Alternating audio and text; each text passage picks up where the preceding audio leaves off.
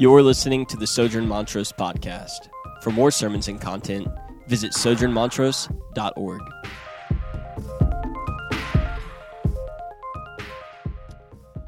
Let's jump right into 1 Corinthians chapter 10. We've got a lot here, and so I'm going to do my best to kind of work us through the varying movements here, and we'll arrive at what I hope is obviously a helpful conclusion. But let's just read the first couple of verses as Paul takes us back to really a whole other part of the Bible. And so this is where I always enjoy finding the links between what is written in the New Testament, those letters, those books, those historical accounts that come after Jesus, and just how linked, just how connected, just how consistent they are with all of the writings in the Old Testament, those writings that were written before the coming of Jesus. And Paul is going to make some very clear links for us this morning. And what we will see is that God has been about the same work since the beginning of time. And so verse 1 says this.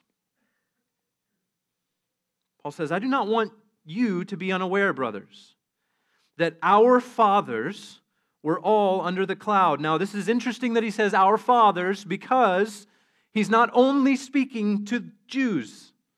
In the Corinthian church, there are many Gentiles, and yet he uses the word our fathers. That's significant. Hold on to that. It says, our fathers were all under the cloud and all passed through the sea. This is a reference to when Israel, the people of God, were delivered from Egypt. Many of us, whether we know the Bible or not, have probably heard some account of that story. In verse 2, he says, and all were baptized into Moses in the cloud and in the sea. And all ate the same spiritual food, and all drank the same spiritual drink. For they drank from the spiritual rock that followed them, and the rock was Christ. Nevertheless, with most of them, God was not pleased, for they were overthrown in the wilderness. Now, there's a lot that we could do right here, but again, I just want to remind us of the story that Paul is referencing. So Paul is going all the way back to the book of Exodus. It's one of those first 5 books in the Bible. And in Exodus, what we come to find out is that Israel, the people of God, right, Abraham's descendants, had been enslaved in Egypt for north of 400 years.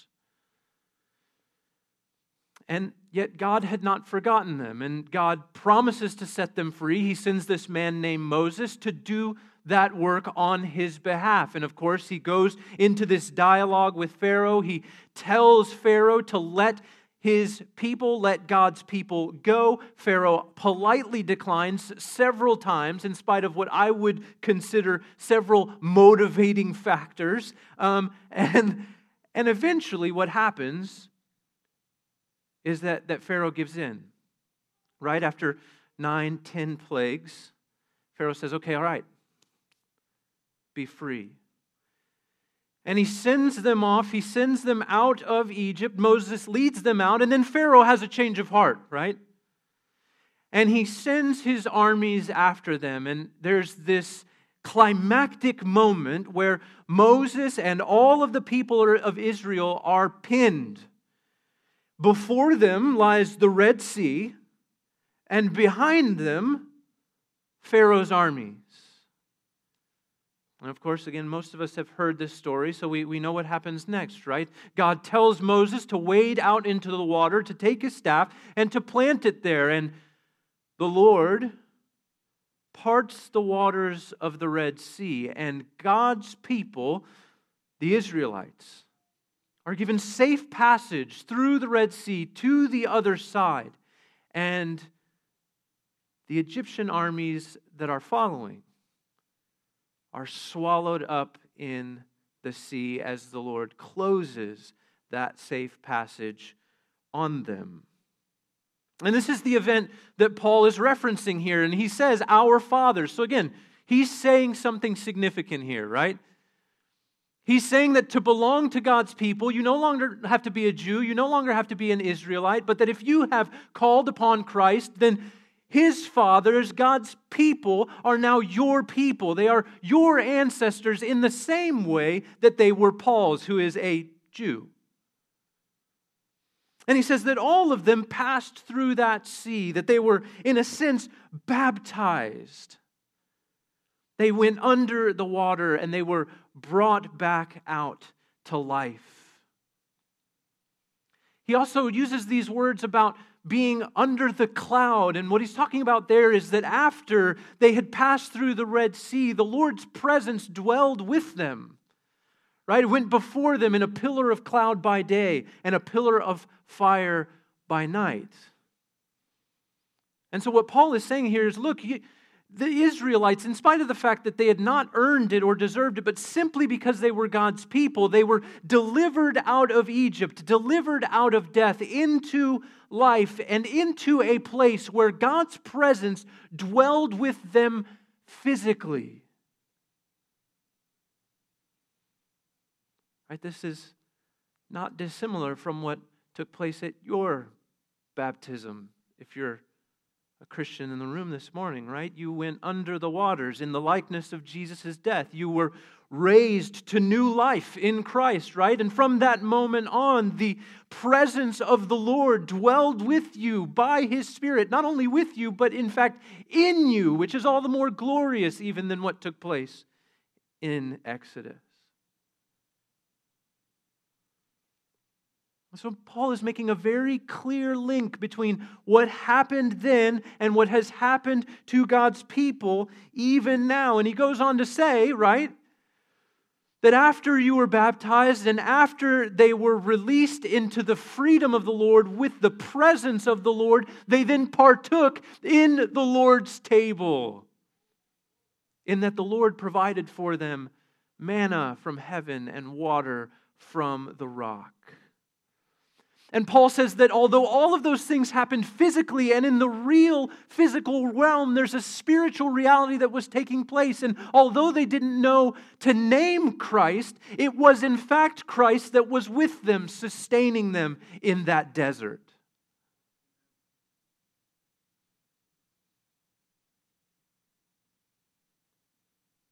How glorious a time, right? I mean, could you imagine living through that sequence of events? The Lord sending the plagues to Egypt. The Lord sending the angel of death to take every firstborn son whose doorposts were not covered with the blood of the Lamb. To have seen all of that befall Egypt, to have seen the Lord by His own hand deliver you out, part the Red Sea, deliver you to safety, and in the midst of a desert where there is nothing to sustain you, Him provides sustenance from heaven, water from the rock, and to dwell with you in a pillar of cloud by day and a pillar of fire by night. Man. And yet in verse 5, Paul says this, nevertheless, in spite of all of those things, nevertheless, with most of them, God was not pleased, for they were overthrown in the wilderness. And he doesn't go into all of the details there, but essentially the people of God in the wilderness fall into idolatry. They fall into worshiping other gods. They decide, you know what, we haven't heard from Moses or God in a while, so maybe we'll just make a cow out of gold and worship that. Sounds ridiculous, doesn't it? And yet what Paul is warning us about, as we'll come to find out in verse 6, is that it is no more ridiculous than the ways that we, as those who have also been set free from death and who now dwell with the presence of the living God among us and are sustained by His table, turn and worship another. That's why it says in verse 6, now these things took place as examples for us. What took place in the past took place as examples for us. What? That we might not desire evil as they did. Verse 7, do not be idolaters as some of them were, as it is written. The people who sat down to eat and drink and rose up to play. We must not indulge in sexual immorality as some of them did, and 23,000 fell in a single day. We must not put Christ to the test as some of them did and were destroyed by serpents. Nor should we grumble as some of them did and were destroyed by the destroyer. These things happened to them as an example, but they were written down for our instruction, on whom the end of ages has come. Therefore, let anyone who thinks that he stands take heed, lest he fall. So here's what Paul is saying to the congregation in Corinth, and to us by extension. He's saying that it is entirely possible. It is entirely possible to experience the freedom that God has given to us in Christ. Right, to have been liberated from the slavery of sin, not Egypt, but the slavery of sin and death. To have been delivered out of that, to have been baptized in the waters of death, to have been given new life in Christ, and to experience the presence of the living God among us through His table, and to still walk away. To find ourselves worshiping something else, someone else. It is entirely possible to experience the deliverance of God and be denied the promised land.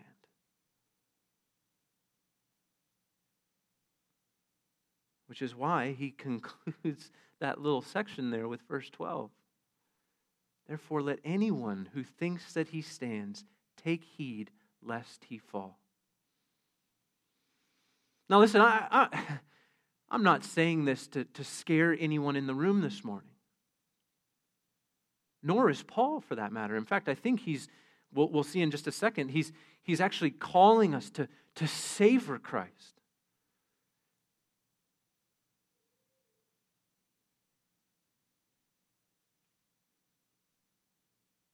But I say this because our hearts, I think there's this, it's safe to say that we have an idealistic view of human nature and the human heart. Which is to say that we tend to think of ourselves, when we look in the mirror, none of us, maybe some of us do, but the majority of us would look into the mirror and we would go, like, on a scale, I think we balance out for the good, right? That's why you ask anyone, even people who don't believe in Jesus, if there is a heaven, would you believe that you would go there? And what would they say? They'd say, well, I'm basically a good person. And Paul is saying, listen, that temptation only grows stronger when we've tasted of the Lord's grace. It's temptation to believe that we're sort of just covered and that we don't really have to live lives where we have to consider our motivations, where we have to think through what it is that we're worshiping. Are we in fact worshiping God, or are we using God to worship ourselves?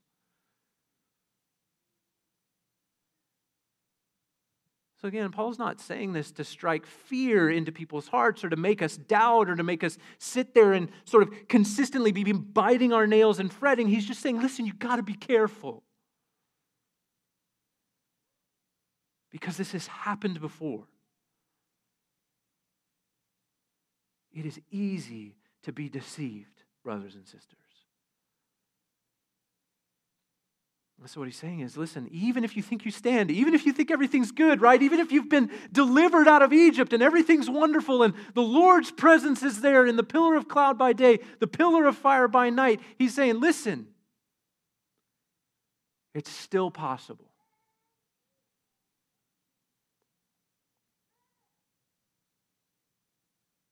Paul doesn't want us to experience deliverance and not see the promised land.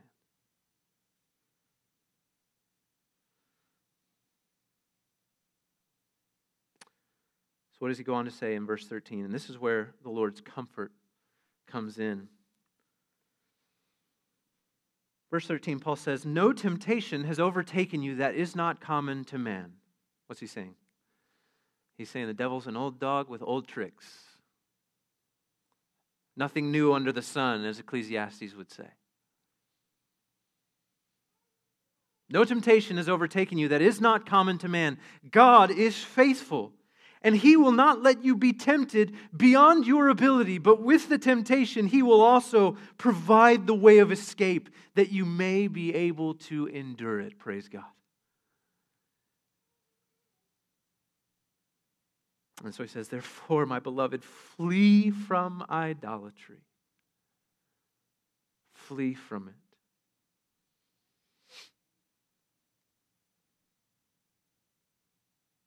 So while no one is immune to idolatry, none of us are immune to testing Christ, none of us are immune to grumbling before the God of heaven, while none of us are immune to those things, we all have that in common.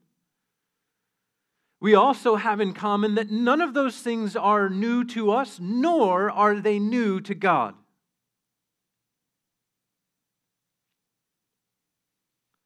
One of my favorite things to constantly recall is that the Lord Jesus Himself was tempted. The Bible tells us He was tempted in every way. So while some of us may have experienced temptation in some ways, Jesus experienced it in every way, so that He might empathize with us, so that He might understand our plight. Now, that might not sound all that impressive if you just think Jesus is a man.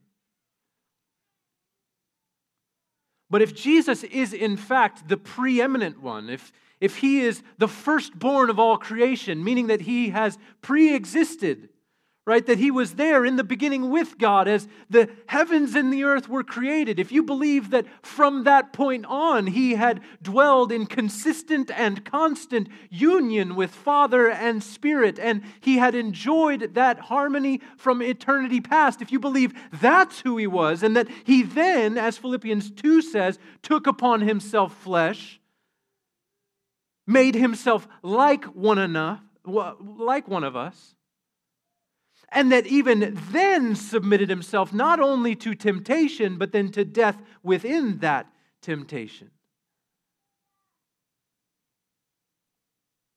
so that we might be free. Well, and that changes things, doesn't it?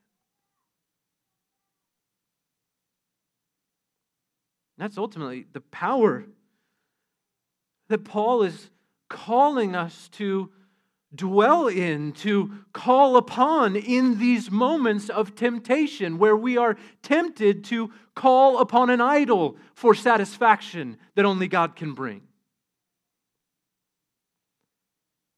He's saying, listen, Jesus knows, Jesus has been there, and in the same ways that I have been faithful, that God has been faithful to Jesus, He will be faithful to you in your temptation.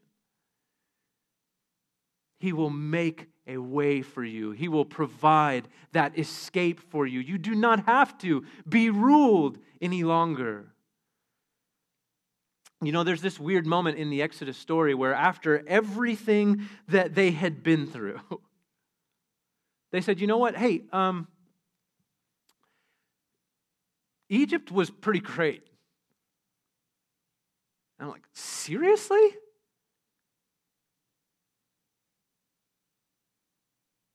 Anytime that we find ourselves succumbing to temptation, it's like us looking at the slavery of sin, looking at all of those things that Christ has freed us from, truly set, like broken the chains, unlocked the gates, right? It's like us looking back at that and saying, you know what, put them back on, just for kicks.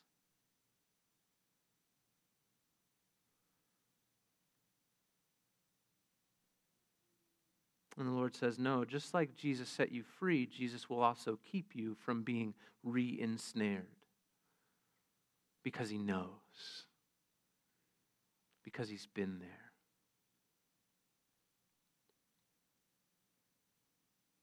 And so here's the thing. I'm just going to be honest for a minute. And this isn't in the notes, if you will. So if it's less polished, I apologize. I think there are two main reasons that we find ourselves tempted with regards to the Christian life, with regards to idolatrous things.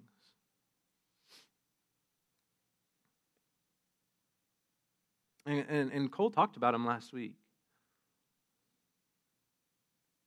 He said essentially that falling away, right? Falling away happens when we're either tempted to quit because life is too hard, or we're tempted to be careless because the world is too appealing. And so one of those two things are often what sort of prompts us into entertaining the idea of unrighteousness, unholiness, indulging in sexual immorality or grumbling against the Lord or excessive drinking, whatever it might be. I'm just going to be honest. I'm in a season of life where, for me, of those two, tempted to quit because life is just too hard. Tempted to give in to unholiness, unrighteousness, because it's just too hard.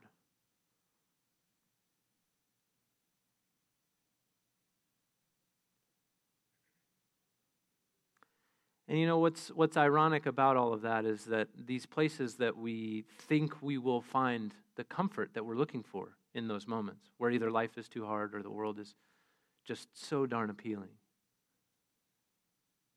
is that we really think that they're going to give us satisfaction, and at the end of them, we all know, we've all been there in the times and moments afterwards where we come to find out that they're clearly not. You know, it's funny that any drink, and not just alcoholic drinks, but any drink that you drink that's not water, eventually you'll find yourself wanting some water, right? I don't know about you, but there's like this coffee addiction that's been brewing in me for a while, pun intended. But the reality is that at the end of the day, like when I'm thirsty, I don't want a cup of coffee. I want a cup of water. And while the coffee might get me through that afternoon lull, while the coffee might help me sort of get through whatever's most immediately pressing, at the end of the day, unless I just want to live dehydrated, right? I'm going to need a glass of water. Well, brothers and sisters, in the same way, these worldly offerings of satisfaction at some point meet their end, and we just need water from the rock. We just need a cup of water. And God is saying to us through Paul here that cup of water is never far away. It's never far away because He's not far away. God's not far away. And you know what's so gloriously wonderful about that? Is that even in the moments where we think He is far away, He's not. And He's not because you've been particularly good or because you've sort of managed to curb your appetite for sin or because of whatever you might think you've done. He's close to you because Jesus dwells in you. He's close to you because Jesus was thirsty so that we could be given living water, right? It's Jesus on the cross who's crying out saying, I thirst, and who turns around and says to us, guess what? You can come and drink living water without price.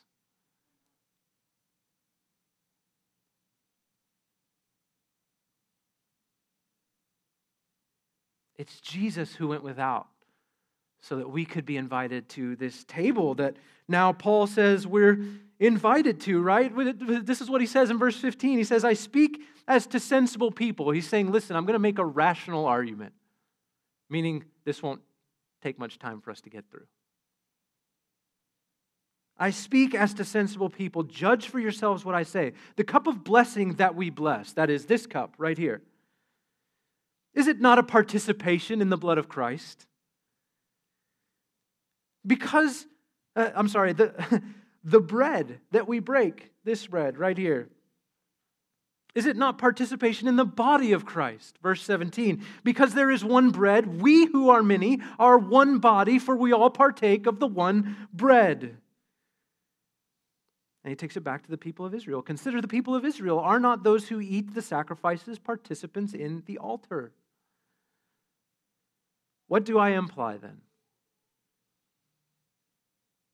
Do I imply that food offered to idols is anything or that an idol is anything? No. It's like the idol is whatever it is. It's nothing. It means nothing. But he says this, but I do imply that what pagans sacrifice, they offer to demons and not to God. I don't want you to be participants with demons. He says, you cannot drink the cup of the Lord and the cup of demons. You cannot partake of the table of the Lord and the table of demons. And so here's the reality, brothers and sisters. You can't be free and a slave at the same time. That's what he's saying. You can't be not in Egypt and in Egypt at the same time. You can't have the proverbial cake and eat it too.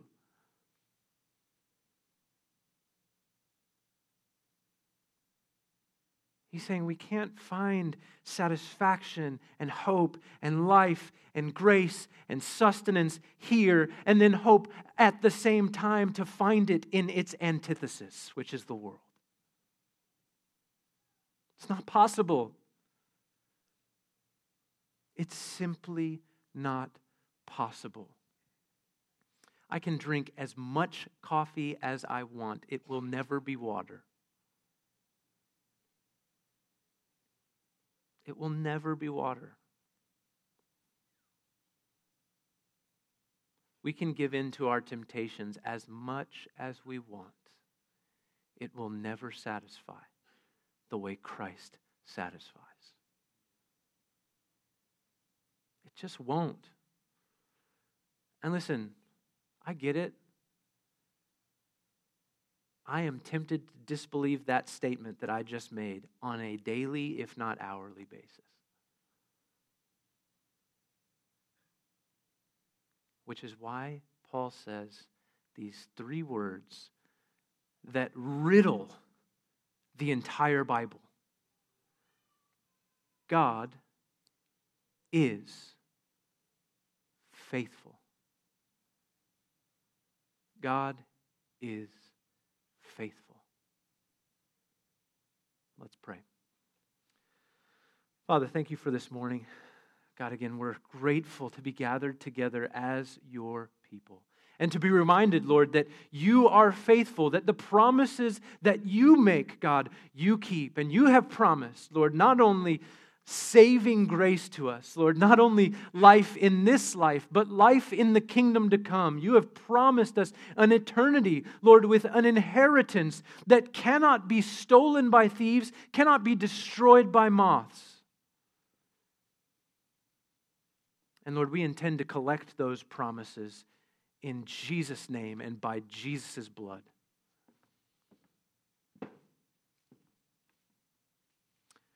But Lord, among those promises is another promise, which is that you are faithful, and that in our moments of weakness, in our moments of temptation, we do not have to give in. You are with us. You are faithful. You will sustain us. You will deliver us to you sanctified. And Lord, one day, no matter how far we may feel from this reality, you will make us like your Son, Jesus.